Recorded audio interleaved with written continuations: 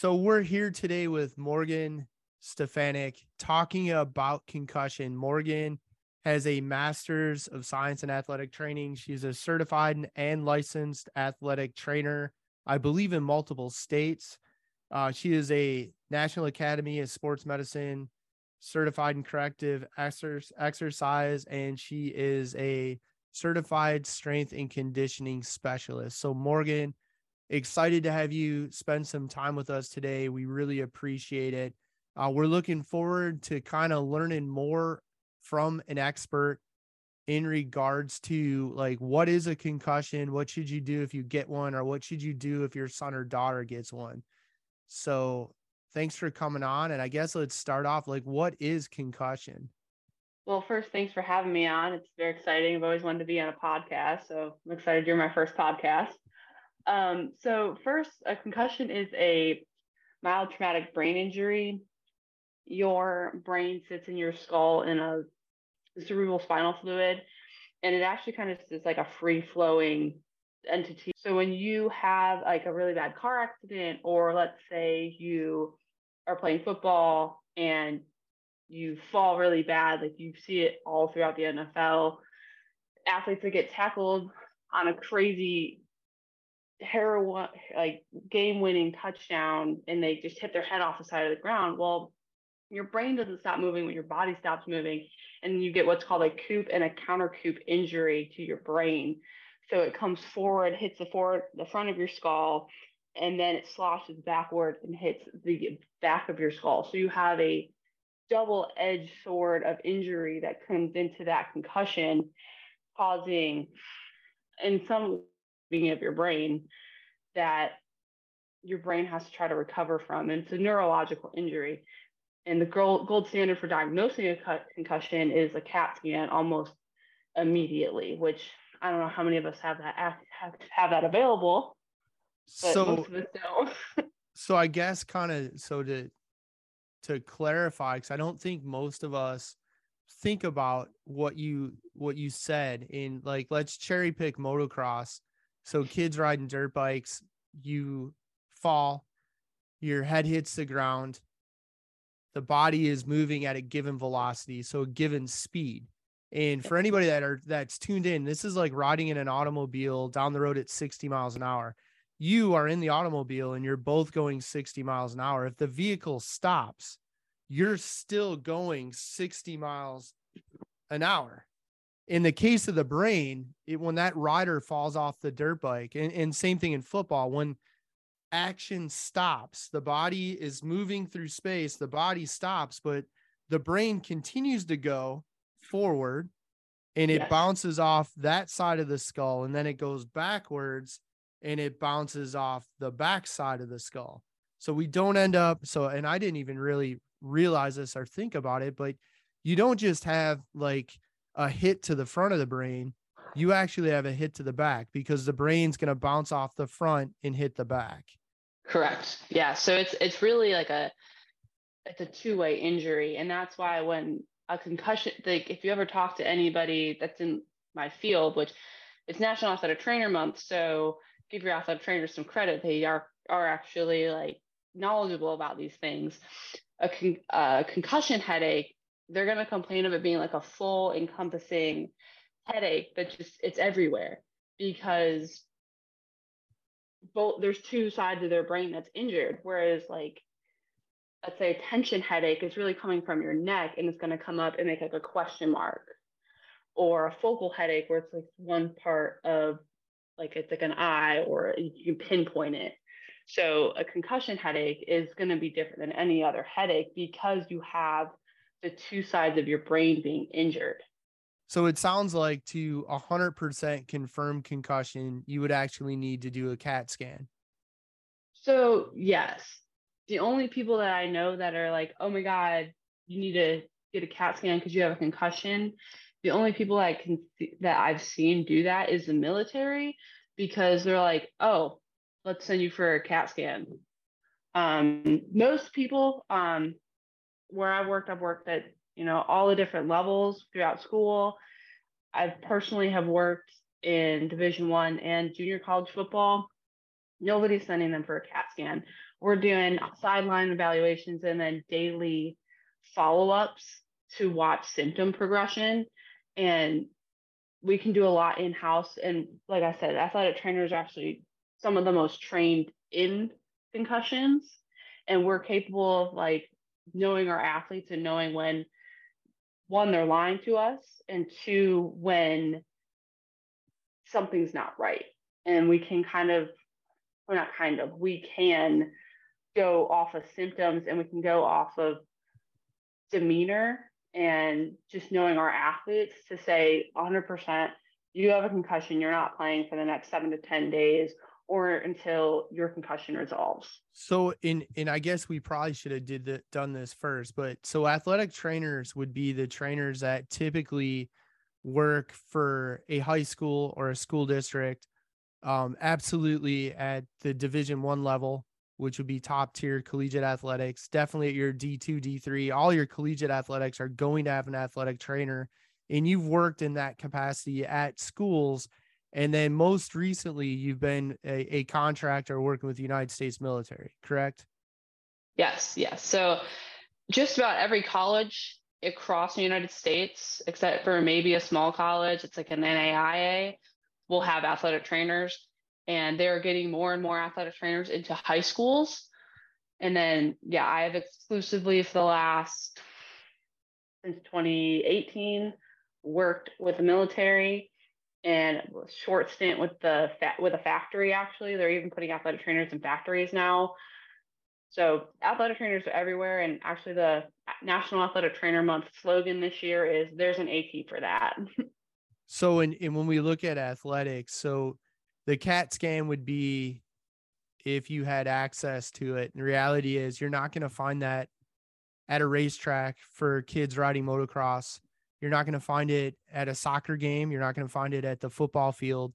So then our next line, your next option is going to be the athletic trainer. Now, what are you looking for as an athletic trainer? Like the experts, things you're looking for to determine concussion. And then what would you say parents should look for in their kids, or coaches that might listen to this? What should they be aware of? So what's the athletic trainer? Let's start there. What's the ATC going to look for? So hopefully the athletic trainer has a really good rapport with each athlete and each athlete's parents, especially if they're under the age of 18. Like hopefully the athletic trainer is integrated. They know everyone. They know what's normal for, oh, well, it's Wednesday. They're always moody on Wednesday. Like, don't think anything of it. Whereas, if you're just like I've also covered random games and you're like, I don't know if this is normal for this athlete or not, but here, if the red flags get any worse. So like number one red flag, which you don't really see as often, is if they lose consciousness on the field, or, like you said, motocross, if they have a really bad accident and they like lose consciousness. But even before that, though, it's kind of recognizing different patterns of behavior and things that you would say, well, this is abnormal for this athlete, or this is abnormal for my son or daughter. So that would be kind of your first clue. And then let's get into the red flag. So red flag would be, they took a dirt nap, lights out, they knocked themselves out. So they concussed and they're asleep. That would be the big red flag.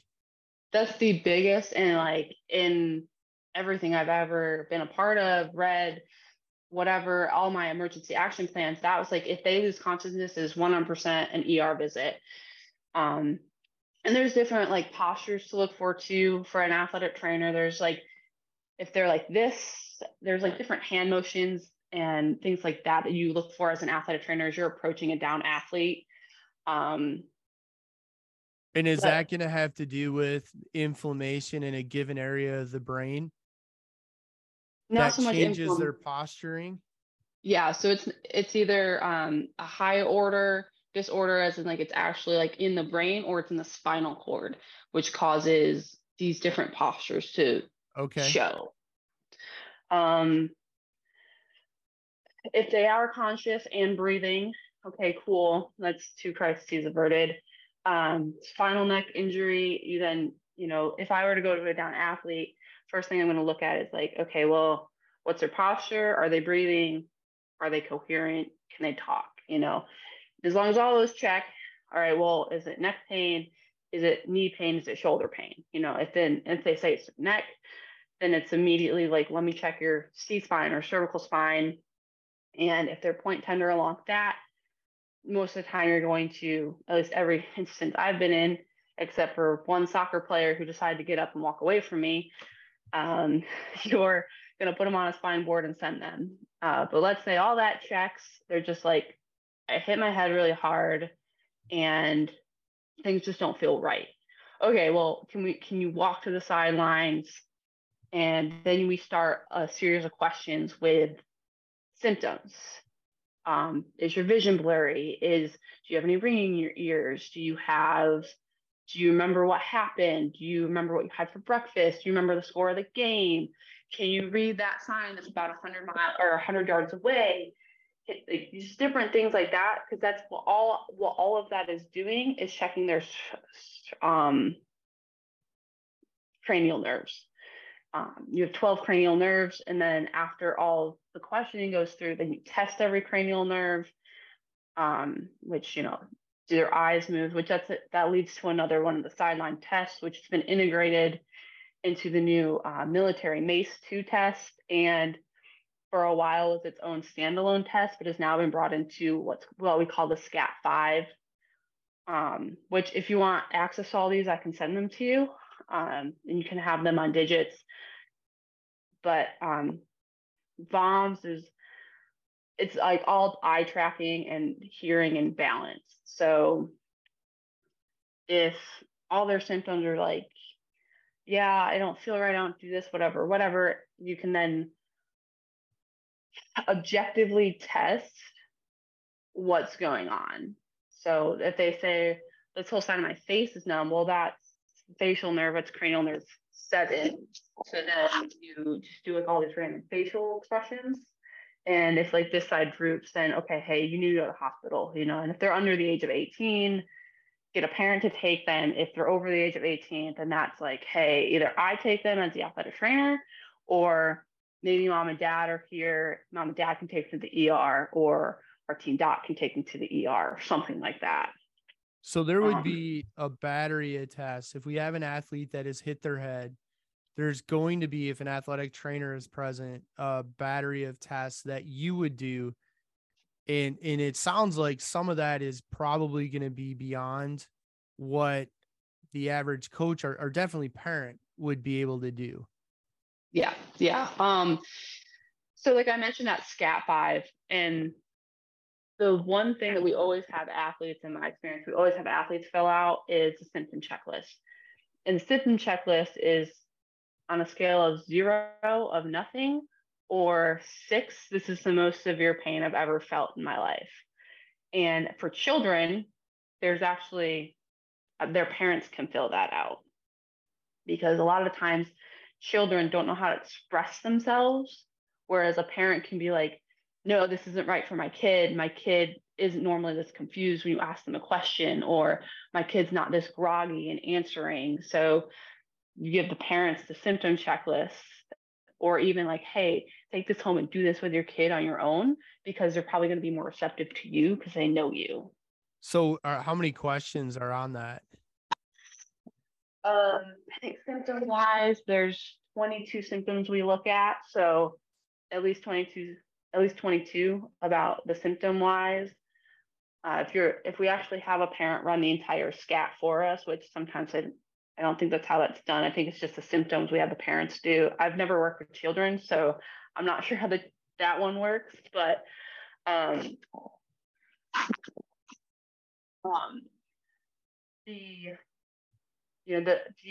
entire SCAT takes about 30 minutes, because it's short-term memory, long-term memory, balance, concentration. It goes through all these different higher order brain functioning, and then spits out a score. And regardless what the score says, a concussion is a concussion. When I worked at the junior college, we really just went off of symptoms, because once your symptoms resolve, we can move you through 100 other things to get you ready to play again. But if you still have symptoms, we can't go anywhere any further. So symptoms really at the end of the day, the event, the episode, and the athlete hitting their head, that's the first piece. The next piece really sounds like is are there symptoms?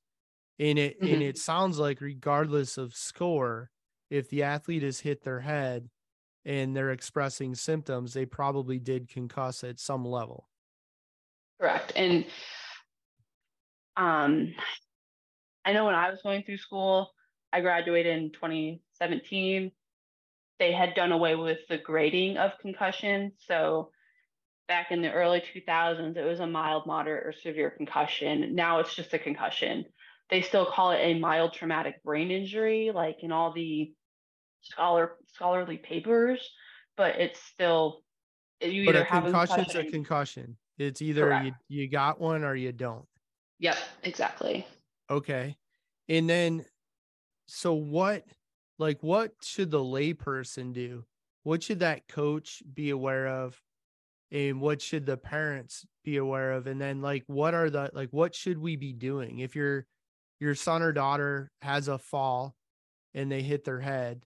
When do you say, okay, they just fell and hit their head? Because athletes do hit their heads. They do in soccer and football and hockey and basketball and definitely in motocross. But when do we start to say, okay, they hit their head and then we need to do this next? So again, that kind of goes back to knowing your athlete, knowing your kid.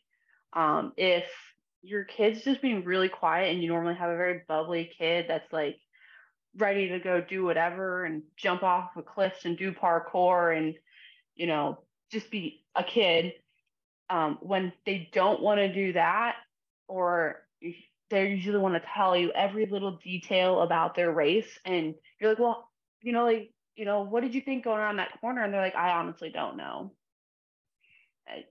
That's when a red flag gets raised. Like, I'll never forget this. One of the times I was working football at the junior college, we were winning like 34-7 against this team. And my athlete comes up to me and he's like, and I was called Mama Morgan. He's like, Mama Morgan, I don't feel right.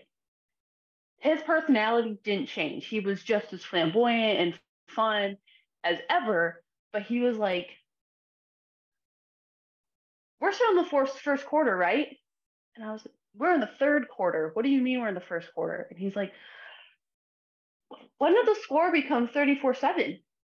And I was like, dude, you got 4 of those touchdowns. And he didn't know. He 100% was just like, what do you mean I got 4 touchdowns? What do you mean we're in the third quarter already? What did I miss at halftime? And you're just like, how do you not? All right, you're sitting on the sidelines the rest of this game. I mean, again, his personality didn't change, but he had no memory of it. He had no memory of the game. He had no memory of what team we were even playing. I was like, how do you know what team we're playing? So then in that case, you may not have witnessed him hitting his head. And obviously he didn't know that he did. Same personality, same mannerisms, except he said he didn't feel right. And then he didn't have that short-term memory. It was gone. So therefore, okay, he's playing football. So most likely somewhere he hit his head. He has a concussion. So you sit him for the game. Now, if you have an athlete that falls, hits their head, and they get up, they're fine. They're aware of where they are, what they're doing. They know what's going on. No change in personality, and they're not saying I have a headache or my head hurts. Then they're probably fine. Is that reasonable? So yes and no. So we probably let him play too long. But again, it was myself and one other athletic trainer, and we just didn't see him hit his head. He took some routine falls, some routine tackles. We were like, okay, fine. He didn't seem like he was acting any different. But then a lot of the time, especially on the sidelines, athletes self-report. There's how many of them and us, and I've talked to other athletic trainers who their teammates will keep athletes from us because they don't want to lose them, or the coaches, it's kind Yeah, of they don't old want school. their key asset removed from the game. Correct. So I know at least at the NFL level, that's where they started getting the sideline spotters that sit up in the nest, and they call down to the athletic trainers on the sideline. They're like, hey, number 47 took a hard hit. The reason they started the sideline spotters in the nest was to identify when a player would take a bad hit so that they could radio down to the sideline athletic trainer and tell them, hey, number 47 needs to be evaluated for a concussion. That hit was not pro quo. So In the event that an athlete is evaluated, if they're fine, they're fine, right? yes. If you hit your head and you're not expressing any symptoms of concussion, then you probably didn't concuss. Yes. And That is how we deal with sidelines, at least. because at least in football, I mean, there's contact head to head on every play. Yes. Let's say then, you have a rider, a racer that crashes, they hit their head. What should you do as a parent? So like as a parent, your number one thing is to check to see if your rider, your athlete is acting normal. And if they aren't acting normal, then take them to like an urgent care, see if they have like University at Buffalo has a lot of like sports med urgent cares. And I've seen a few of them around here as well. Here in Tennessee, like there's specific sports med urgent cares that will hopefully evaluate for a concussion. I don't know. I haven't been at them, haven't worked at them. I don't know what they do. But so step one would be if your kid takes a fall and hits their head, if they're not acting like themselves, you need to get them evaluated. Yes. So don't tell them to put their helmet back on and keep riding. No. So get them evaluated. A good, school year if you want them to like continue riding the rest of their lives, things like that. Like if this is the only race that matters in their life, I mean, do what you want. I'm not telling you should, but if you want them to be a productive member of society and you want them to graduate with honors and go to college and have a lifelong obsession with this sport, then that's not the right answer. So then get them evaluated. But step one is look for, are they not being themselves? Are they not having that short-term memory recall, which was when our son crashed the one time and clearly hit his head. That was the first thing we were told to do was, ask him if he remembers what he had for breakfast. Ask if he remembers coming here today. Ask if he remembers, what he was doing when he first got on the track, things of that nature.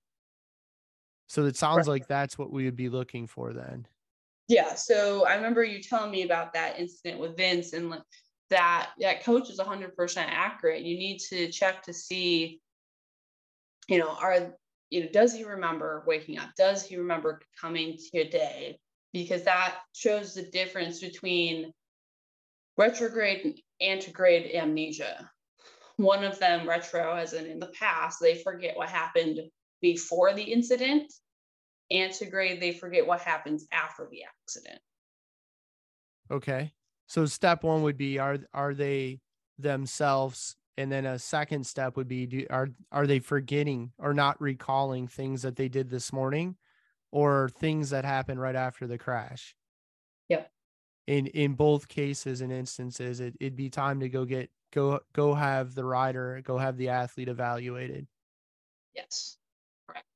And probably ideally if you have the opportunity to go to a sports med type facility, that would be ideal. But if not, go to what professionally have access to. Yeah. I mean, if the ER is all you have, then go to the ER. So it sounds like from a true clinical diagnosis would be a CAT scan. But yes. in lieu of that, very readily accepted is going to be that in the field, tests that athletic trainers are doing day in and day out at the high school level, the collegiate level, and the professional level in athletics. So there's kind of, yes, theoretically, we might argue the CAT scan says for sure this is what it is. It is a concussion, but the next best thing we have is that professional in the field that's trained, can ask the right questions, and then do a in the field diagnosis. Yeah. Now, what is the current recommendation if an athlete does have a concussion? How long do they need to not participate in their sport? So everything in athletics is it depends. It depends. Okay. So I remember going through school and my professor telling me that, and I was like, everything is it depends. Like, you know, but it really is. Like, let's say, you know, if they still rated concussions, it's a mild concussion, their symptoms resolve in 2 to 3 days, and you start putting them through the return to play protocol, they could be gone from the time symptoms resolve. So let's say it takes 3 days, then it takes another 7 to 10 days to go through the return to play protocol. Well, there's anywhere from 10 to 13 days that they're out of sport. What's the return to play protocol? So the standard return to play protocol is you check their symptoms every day. As long as their symptoms are gone, they start to run. If running increases their symptoms, you have them stop where they are, and then they come back the next day, hopefully symptoms gone. Then they restart phase 1.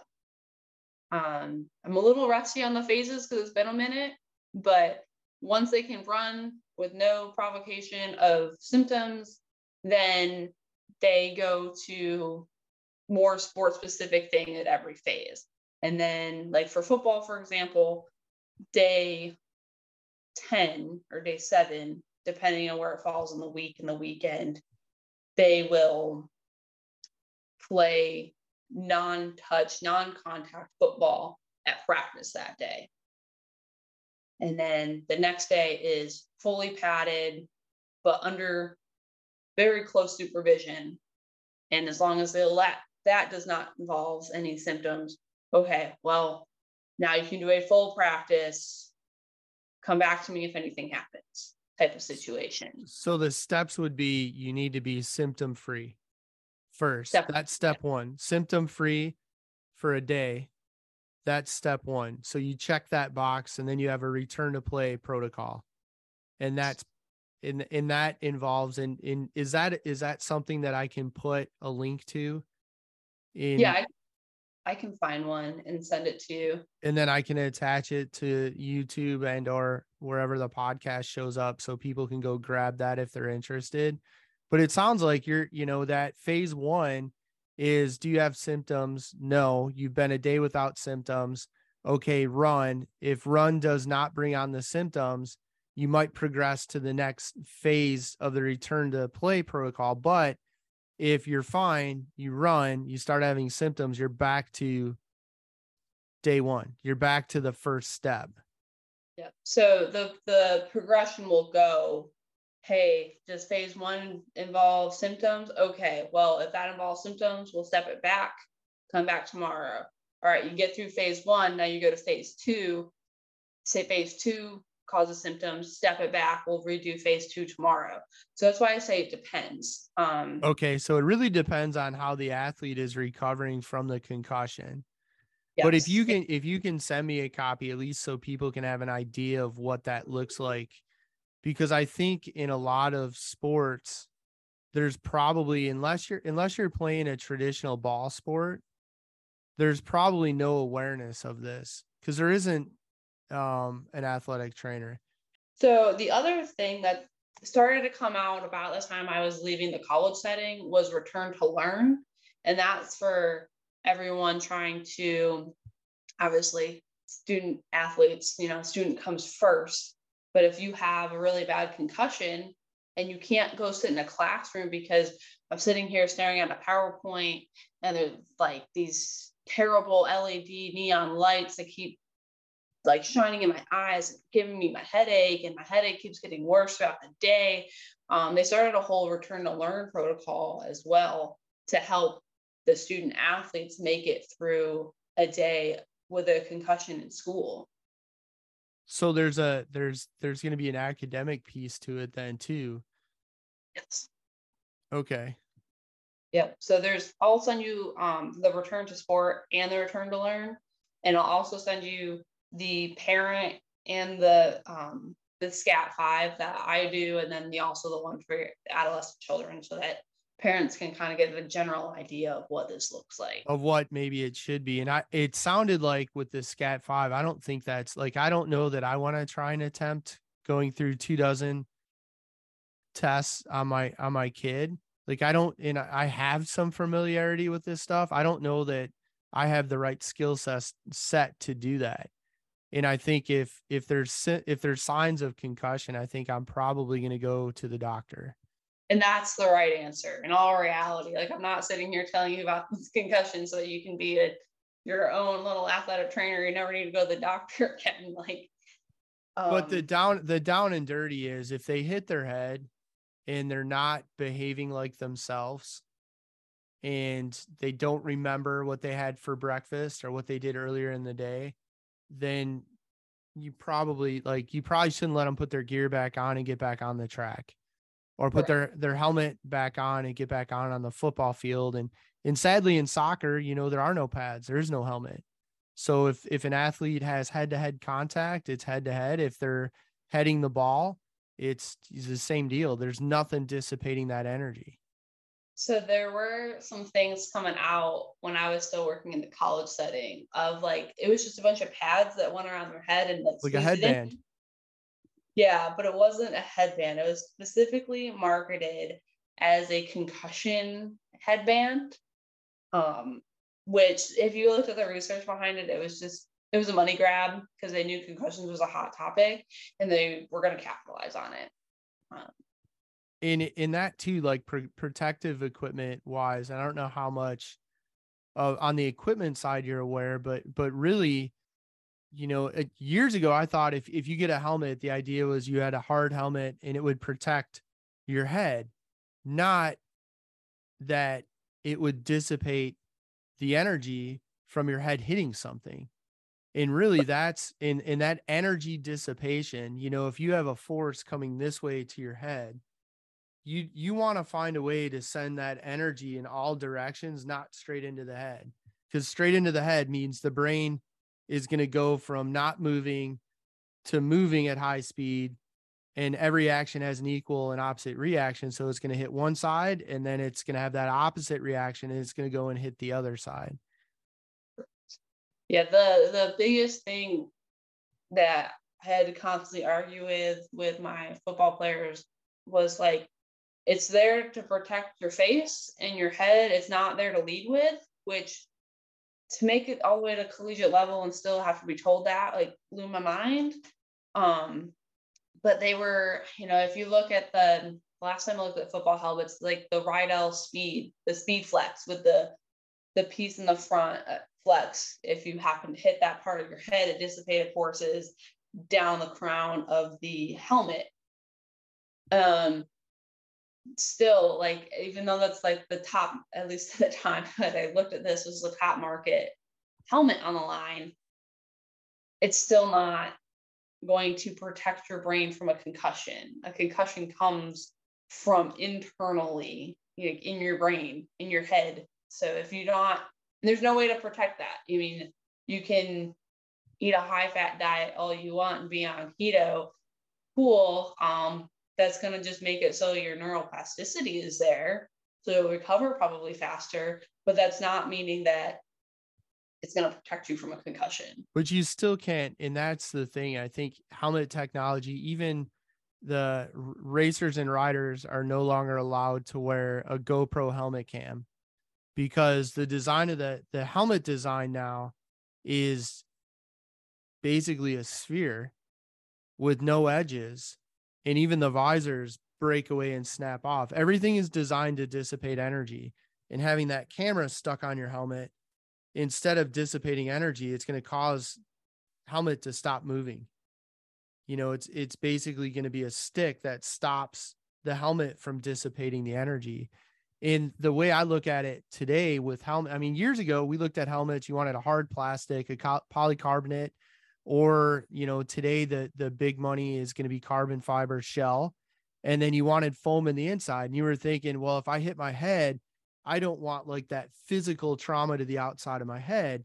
When really it's like the Ferrari Enzo automobile or a Formula One car or an Indy car or a NASCAR, where especially the open wheel cars and like the Ferrari Enzo, when they crash, they're supposed to peel apart.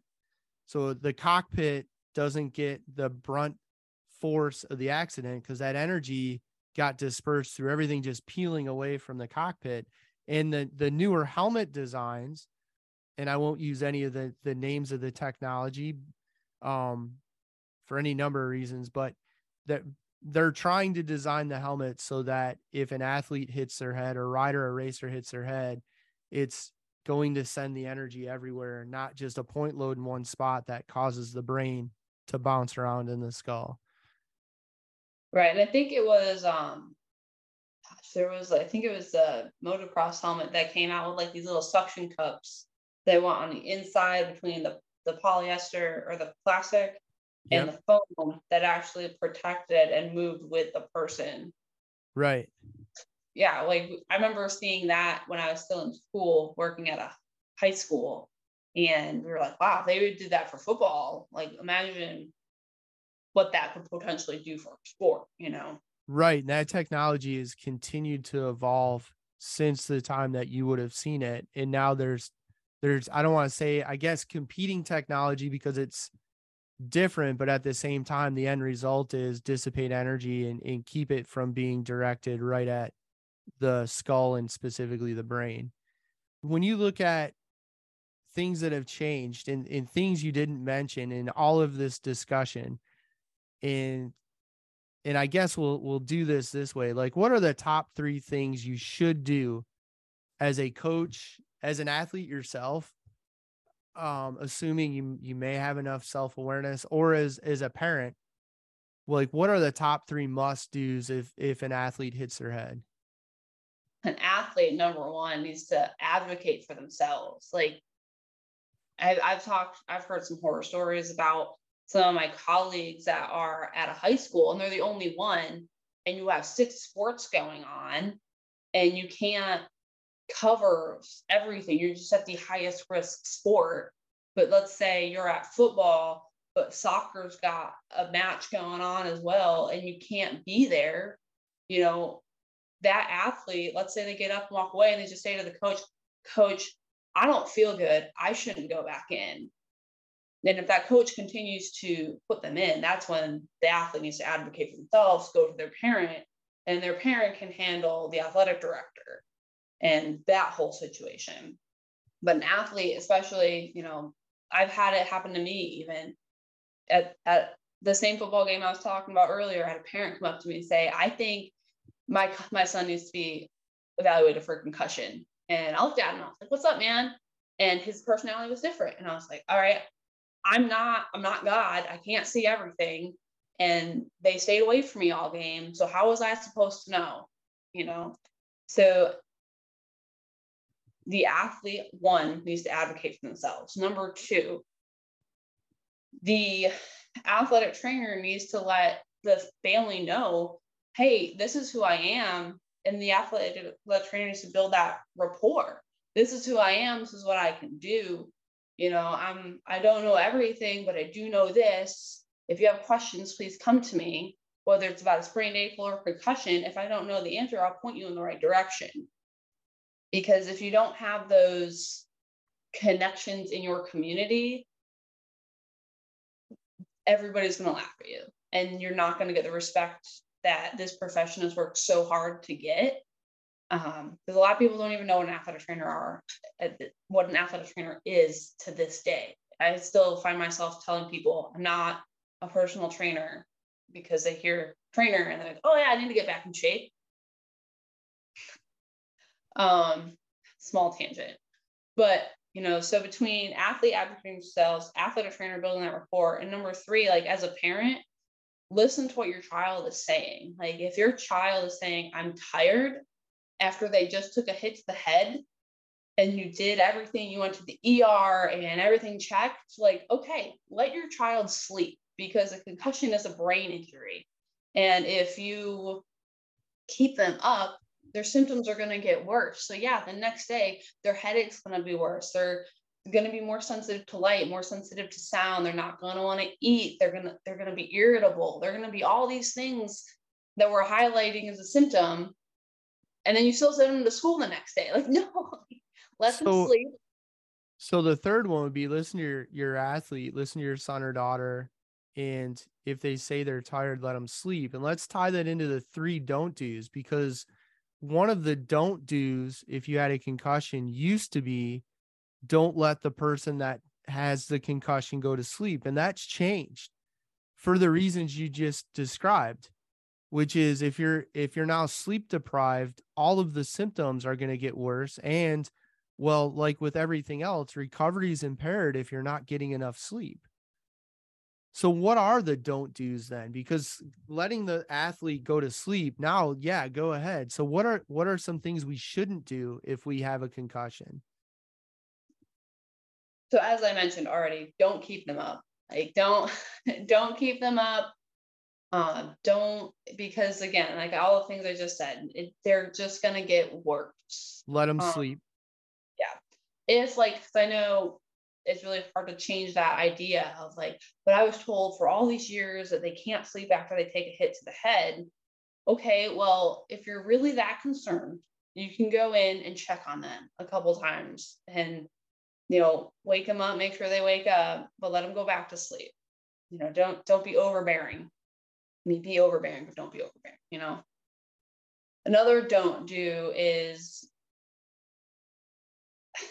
be on their phone. I know that every kid these days wants to be on their phone all the time, but that blue light is going into their eyes, and there's a lot of research out about like blue light and concussions and how it actually makes it worse. Just like you shouldn't have blue light before bed for the same reasons. It doesn't help you sleep as well. I do say in everything I've ever learned that you want to limit blue light and you want to limit like light coming in. I mean, I don't know how many times, I don't know if you've ever had a tension headache, but if I have a really bad tension headache and I'm about to get a migraine, the last thing I want to look at is a screen. So now amplify that to your brain is basically short circuiting. That's what a concussion is. And now you're just beaming light in through your eyes, which connect right on your brain. This is cranial nerve 2, 1, 2, and then moving your eyes is 3. So now you have 2 of the 12, at least 2 of the 12, moving constantly and not resting, which is then going to make your concussion worse. So you would say it's readily accepted to limit blue light exposure. Yes. So that means kids, stay off your mobile devices. Parents, if your son or daughter has concussed, take the mobile device away until they're symptom free. Or if they have to be on it, limit it. Yeah. Or like if they are on it, turn the brightness down. That's kind of one of those sleep studies that I've read a lot about, and sleep studies are huge right now. But even sleep studies say, which if it's good for a sleep study, it's going to be great for concussion, for the same reasons. Yeah, for the same reasons. If you have to be on your phone, like I have to send this email, as an adult, if I have to send this email because deadline is 20 minutes, like, okay, turn the blue light down and then send your email and then put it away. Rest. Yeah. What's the third don't do if you've got a concussion or an athlete or son or daughter that's concussed? Don't rush it. Like, don't be like, all right, yeah, I hit my head yesterday, I'm still feeling off, I'm just going to go do my normal schedule. As I alluded to earlier, you want to be able to do these things for life. Like, for me, I want to be able to run my whole life. I want to be able to play hockey my whole life. I want to go rock climbing again. I want to do all these things. I want to ride a dirt bike the rest of my life. I want to be able to drive when I'm 16, things like that. Well, don't rush back from a concussion. Don't lie about a concussion. Like, just take it for what it is. So it's an L right now because short term, I wanted to play in the championship game, but I got a concussion second to last game before championships. Well, guess what? You're a freshman. You're going to have 3 more opportunities. And that's that, that short term 10 to 21 days off, or 10 to 14, whatever is appropriate, is short term. And then you have the rest of your life. I think, like, to recap, the three do's is: one, athletes need to advocate for themselves and their parents need to do the same. Especially in sports where coaches might want to keep a key player in, or maybe the athlete wants to gear up and go do another moto. Like, the right answer is, that means mom and dad or somebody needs to advocate for that athlete and say, not today. The athletic trainers in sports where the athletic trainers are there, the family, the parents need to know who that person is if they're available, and build at least a familiarity. So that resource is there. And hopefully for some of the people that didn't know what athletic trainers do, they don't just give your kids ice and they don't just tape knees and ankles. Like, they do other things. And this is probably one of the most important things you guys do. And then the third do is parents, coaches, do listen to your athlete. Like, and if they are saying that they're tired, it's okay to let them sleep, which ties us into the don'ts. Like, if your athlete is concussed, don't make them stay up all night. Let them go. If they're tired, let them sleep. Don't be on your phone any more than necessary. Let the eyes, let those nerves that are tied to, you said what, cranial 2 and 3, let those areas rest, because you need to rest to recover. And then the last one is, like, don't rush recovery. And we've seen many parents, even when we were training athletes, they would want their kids back in sport right away. And there's some things that, okay, there's a window. Some athletes are recovered towards the end of that window, and some athletes might be at the earlier end of the window, but there's still a window of recovery. And a lot of it is a lot of those windows are readily supported today by peer-reviewed, real academic research. It's like a broken bone. They know how long it's going to take for a broken bone to heal. You guys know how long it's going to take if somebody still has symptoms of concussion, and you have a path forward, and you're not, like, you can't skip it. Just to kind of piggyback off that third one of, like, don't rush it. So there is a thing called second impact syndrome with concussions. And what that is you get returned too soon and then you sustain another concussion. And what that actually does is it messes up all the neurotransmitters and neuro things in your brain. Not a neuroscientist, just an athletic trainer, but it messes up all the stuff in your brain. So then all your hormones are off, all the things that are supposed to be healing, because they didn't finish healing, it actually ends up making the return to play longer, or in the worst case scenario, it can kill the person. And there are some, in motocross, there's some top name athletes that have concussed a absurd number of times. And I'm aware of another podcast, and I don't know these people. I can't verify it, but they've said that they've had their brains scanned, and they've met with neurologists, and they've been fortunate enough to where, yes, they've had way more concussions than the normal human, but what they, at least it appears they didn't have, was repetitive concussions. And that sounds like where the greatest danger is, where you've concussed and then you're not recovered, and then you concuss again. Correct. And then to piggyback off of what you were saying with multiple concussions, well, just like if you sprain your ankle, you're more likely and susceptible to sprain that ankle again. Well, with one concussion and it messing up the brain levels, let's just put it that way, because there's a lot of things going on in your brain. you are actually going to become more susceptible over time to more concussions because, before it took, some killer motocross accident, flying off your bike, cartwheeling in the air, and that's what caused your first concussion. Well, your second concussion could just be a routine fall off your bike because things are different now. And that, one concussion begets another concussion. I'm not saying like, oh my God, just sustain a concussion, you just stop living. Like, you stop doing what you think is fun. I graduated with a kid from high school from football, lacrosse, and wrestling. He had sustained 6 concussions by our senior year. And those are just the ones anybody knew about. Yes, exactly. And the only reason we all knew about it was because he had a special helmet for football and lacrosse. And they were probably severe enough that led to him having to have a special helmet, which means there are probably many others. And that's the other side of it, and I think for parents out there, educate yourselves about the protective equipment, seek greater understanding about that energy dissipation, because there are 2 helmet technologies that do offer some of that energy dissipation, and multiple brands have them.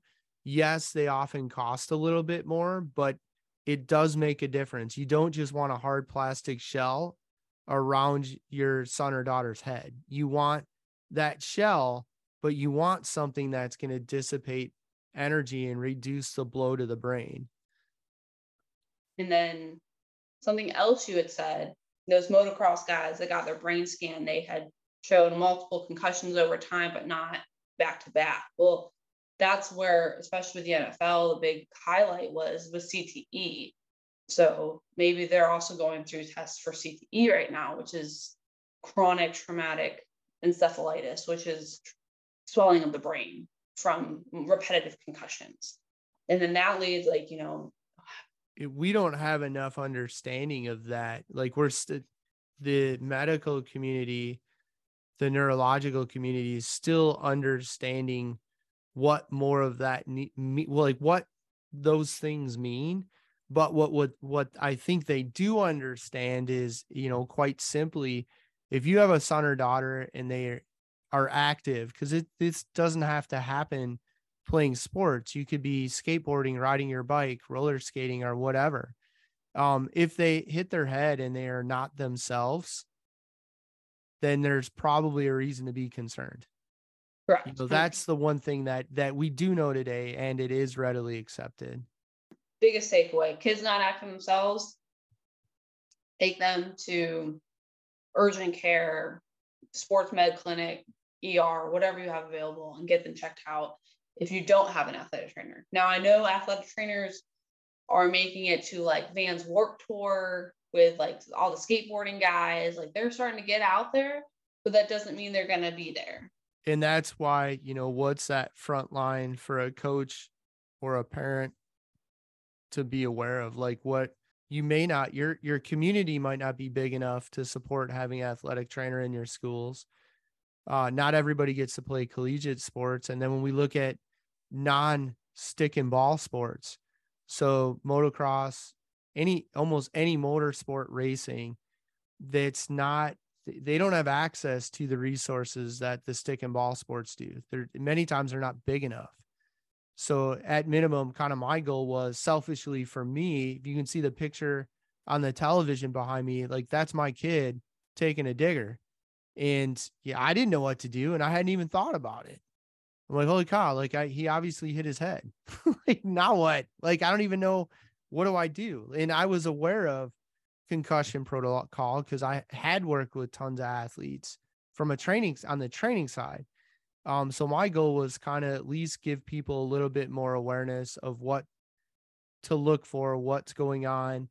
The fact that we don't say keep the kid up all night. It's okay to let them sleep. And then also kind of highlight, like, hey, there are people in most communities called athletic trainers, and this is one of the greatest things they provide to sport.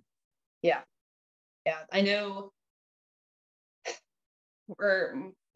my profession's kind of in a weird spot right now. I was trying to get more exposure with things because we're like I said, March is National Athletic Trainer Month, and we're in so many areas now that you would think everyone knows what we are and what we do, but no, we're, like I said, I still explain, went to play with closet the other day. I was like, yeah, I finally got a job on Fort Campbell, blah, blah, blah. And they were like, oh yeah, like, like, you're a trainer. Like, oh, okay, well, if I was explaining my job description and they're like, oh, maybe sports med. And I was like, I'm just going to start describing myself as a sports medicine person, because they understand that. They don't understand athletic trainer. Like, I don't.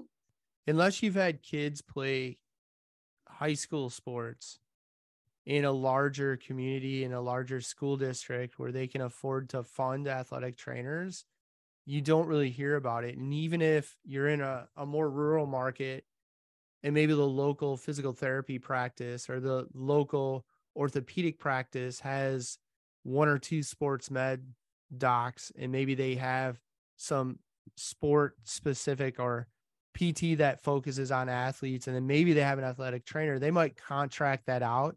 And you might see those people wearing a polo and khaki pants at the athletic events, but most people in the crowd don't, they just look over there and like, well, they're all therapists or they're all doctors. And, because they're provided by XYZ orthopedic practice or what have you.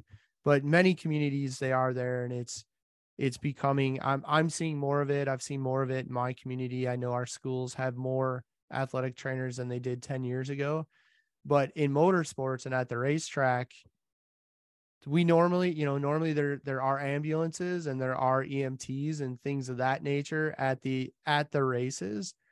But that being said, they're not a lot. Kids fall. I mean, when you're riding a dirt bike, you fall. You don't get to skip that. So that's just part of the game. But at what point should you be concerned? And I think you kind of answered that question. Yeah. Anything else you would say? There has been a lot of research recently in the last, and I say recently, it's like the last 5 to 10 years, on gender differences between concussions. And I clicked on like 3 of the links today just to recap and remind myself what's been going on. And they said that females sustain more concussions than men. Like, no, I think it's just that in every single one of these articles was like, females just, are like more in touch with themselves and know when something's off, and they're more likely to say, hey, something's wrong. Where males like, nope, it might be off, but I'm just gonna keep on. So that's probably, and I would say that there are other things along gender lines like that. When you started to mention that, I hadn't considered it, but my thought was immediately the males underreport. Yes. Whereas the females are probably more inclined to say, you know what, I hit my head and I think something's off. Where the males will say nothing and just attempt to continue to play. And I guess, that, and I never thought of that. I wasn't aware of that. I hadn't heard that before. So I guess that's something else for the parents and coaches and athletes out there to be aware of. If you have a male dominant sport, make sure you have that conversation where like, hey, like, don't be a knucklehead. If you hit your head and you are not right, you need to say something. Like, there's nothing wrong with that. No one's going to think lower of you for doing that. In fact, if you say that and we can get it addressed, you're going to be back riding at your level much sooner. Yeah. Some of them too kind of focus on the hormonal difference of females in the adolescent time frame. I mean, it's just like ACLs with females. Like, females are more likely to tear their ACL on their period than when they're not on their but period. then we can get into that. I mean, that starts into you and I can have a discussion about connective tissue elasticity changes, QL angle, pre-adolescent play patterns, and how they differ between male and female athletes. And then also what those hormones may or may not do to the brain in terms of elasticity or plasticity. But I think that's probably way beyond. It's way beyond. I quickly lose the audience. Research studies are out there. I mean, I clicked on them and read the abstract and was like, yeah, it's interesting. Not today, but yeah. I mean, there are a lot of the male female difference. Like, my thesis was on the female athlete triad. So I love seeing, I like to dig into what makes a female athlete so much different than a male. As a female athlete myself, like, how am I different? Like, why does everyone say I'm different because I'm a female? Like, well, this is how, Well, so that would be one of the examples. And it's, the number one, I guess we can go this deep into the weeds. The number one injury to an adolescent females is an ACL tear. And it would be interesting. There's probably now a data point. I mean, I'm 4 years removed from training athletes, but there's probably data points that say statistically this many female adolescent athletes that tore their ACLs were during their menstrual cycle. So there's probably a correlation there that's been noticed. And we know that, connective tissue, laxity, elasticity, whatever you want to call it, changes with hormones. Yep. And then obviously the brain chemistry is going to change as well. Because there's a follicle stimulating hormone and all these other hormones that got to be released. And then.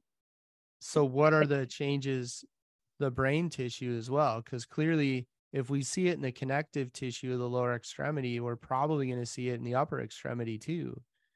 Mm-hmm. Or like possibly we will. Clicked on it, was like, interesting. The difference, too much right now. Yeah, not reading this. Interesting. Yeah. Well, that's super cool. Anything else you would cover? I think we hit most of it. Cool. Right on. Well, thanks, Morgan. This podcast is brought to you by smallbusinesstogrow.com, the website by entrepreneurs for entrepreneurs. Why reinvent the wheel? Start growing your business with best practices from industry-leading small business owners, executives, and entrepreneurs. Take their wheel, put it to work in your business, and start growing today. smallbusinesstogrow.com to learn more.